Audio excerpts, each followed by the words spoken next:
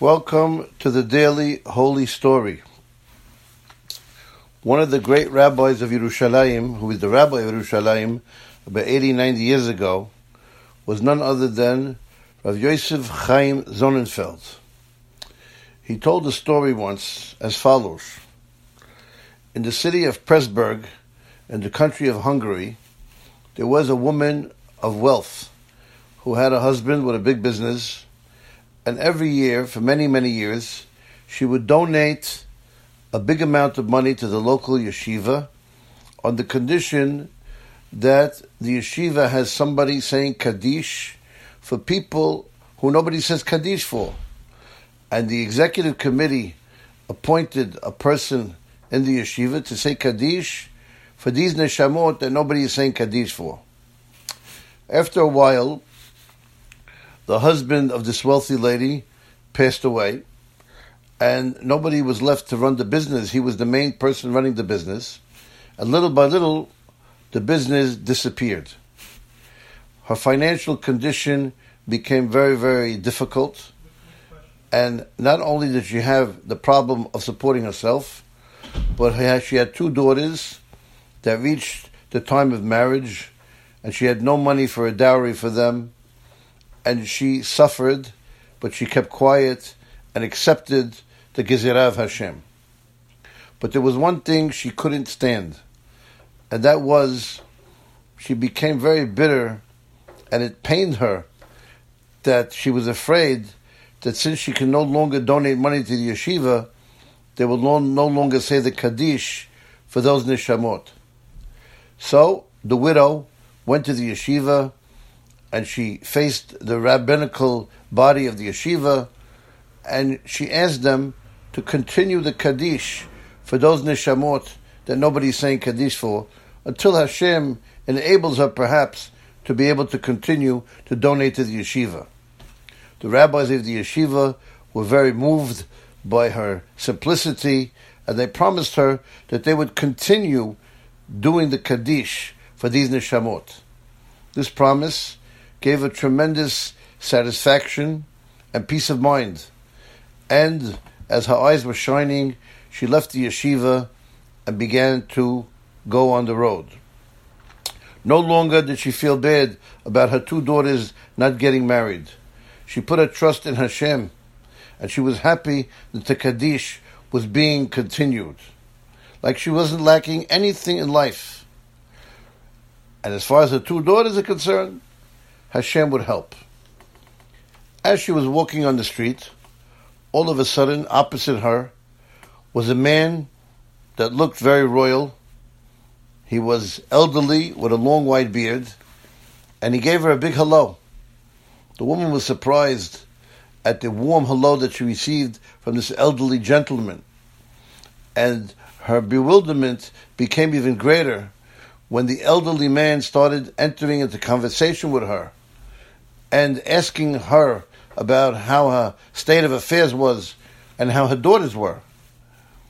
The woman began to sigh and started telling him her bitter lot and how she went from being very wealthy to now being poor. And she doesn't have any way of marrying off her elderly daughters. So the man turns to her and asks her, "How much money in your dowry do you need to marry off your daughters?" She couldn't understand his question. A stranger? "Why do you want to know?" she asked. "What's the difference?" And she said, "I need $500,000 to marry off my girls." All of a sudden, the elderly gentleman took out a checkbook from his pocket, and he started writing a check for the amount that she needed. Before he signed on the check, he told her, "Since we're talking about a big amount of money, it's advisable for you to bring two witnesses that will see that my signature is authentic." So she was very moved from what happened, and she ran into the yeshiva and asked for two yeshiva boys to escort her to see the signature of this old man. The old man asked them to be careful and look at his signature that he's signing on the check, and he took another piece of paper and put his signature on that so that they could remember what his signature looks like. He gave the check to the lady, and he told them, make sure tomorrow morning you go to the bank and you cash this check. Well, the lady was very surprised. She was bewildered at this whole event.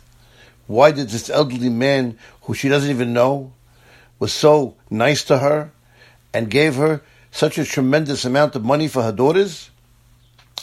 Nevertheless, the next day she ran to the bank, and with her heart pumping, she tried her luck. She went to the teller, gave him the check, and the teller looks at the woman with a surprised look, once or twice, confused. With his confusion, he asked the woman to wait. And with the check in his hand, he went inside to the office of the bank manager, who was also the owner of the bank. And then all of a sudden, there was a dramatic event. When the manager of the bank sees the check, he screams out, falls from his chair, and faints. The bank was all in a tumult, and all the officers, when they saw what happened, right away they went to the lady and they put her in a side room, and they put a guard next to her to make sure she doesn't try to trick them or run away. After the bank manager came to his senses, he asked to see the woman who gave the check. When she came into his office, he asked her quickly, when and where did you receive this check?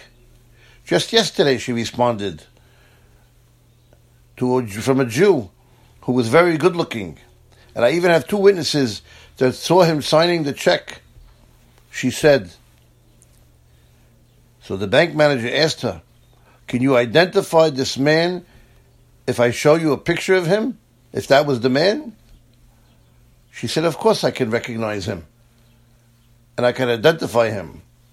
And also the 2 boys from the yeshiva can verify if that's him or not. So the bank manager ordered to bring the picture of his father, of blessed memory. And when he showed her the picture, she looked at the picture and said, yes, that's the man that gave me the check. Right away, the bank manager ordered his people to give her the money of the check. And he let her go. And then after she left, the bank manager turns to all the offices and the tellers in the bank, and he tells them that the man that gave this woman the check was none other than my father, who passed away 10 years ago. And the night before, his father came to him in a dream, and he told him, you should know, my son, that from the day you left the road of Judaism, and you went and you married a non-Jewish woman, and you stopped saying Kaddish for me, there was no rest for my neshama until this lady came, and she went to the yeshiva and told them to say Kaddish for those neshamot that nobody's saying Kaddish for. And her merit standard for me, that the Kaddish that she said in this yeshiva caused me to enter Gan Eden, which I couldn't enter because of you. Tomorrow morning, he told her in the dream, this woman will come to the bank with a check that I gave her for the marriage of her children. Make sure you give her the money. When I woke up in the morning and I was very, very scared of the dream, I told my wife the dream. She made fun of me. And then when the woman showed up in the bank with the check, I knew that it was a real dream. So Rav Chaim Zonenfeld finished the story and said, and who were those 2 students from the yeshiva? I was one of them. I was a witness to the signature of that man who was no longer in this world, together with my friend Rav Yehuda Greenwald. And that man of the bank, who owned the bank, became a big Baal Teshuvah, and his wife converted, and they had a beautiful Jewish home.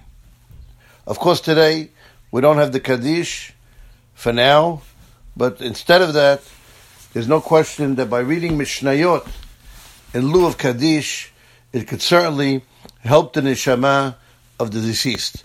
Have a wonderful, wonderful day.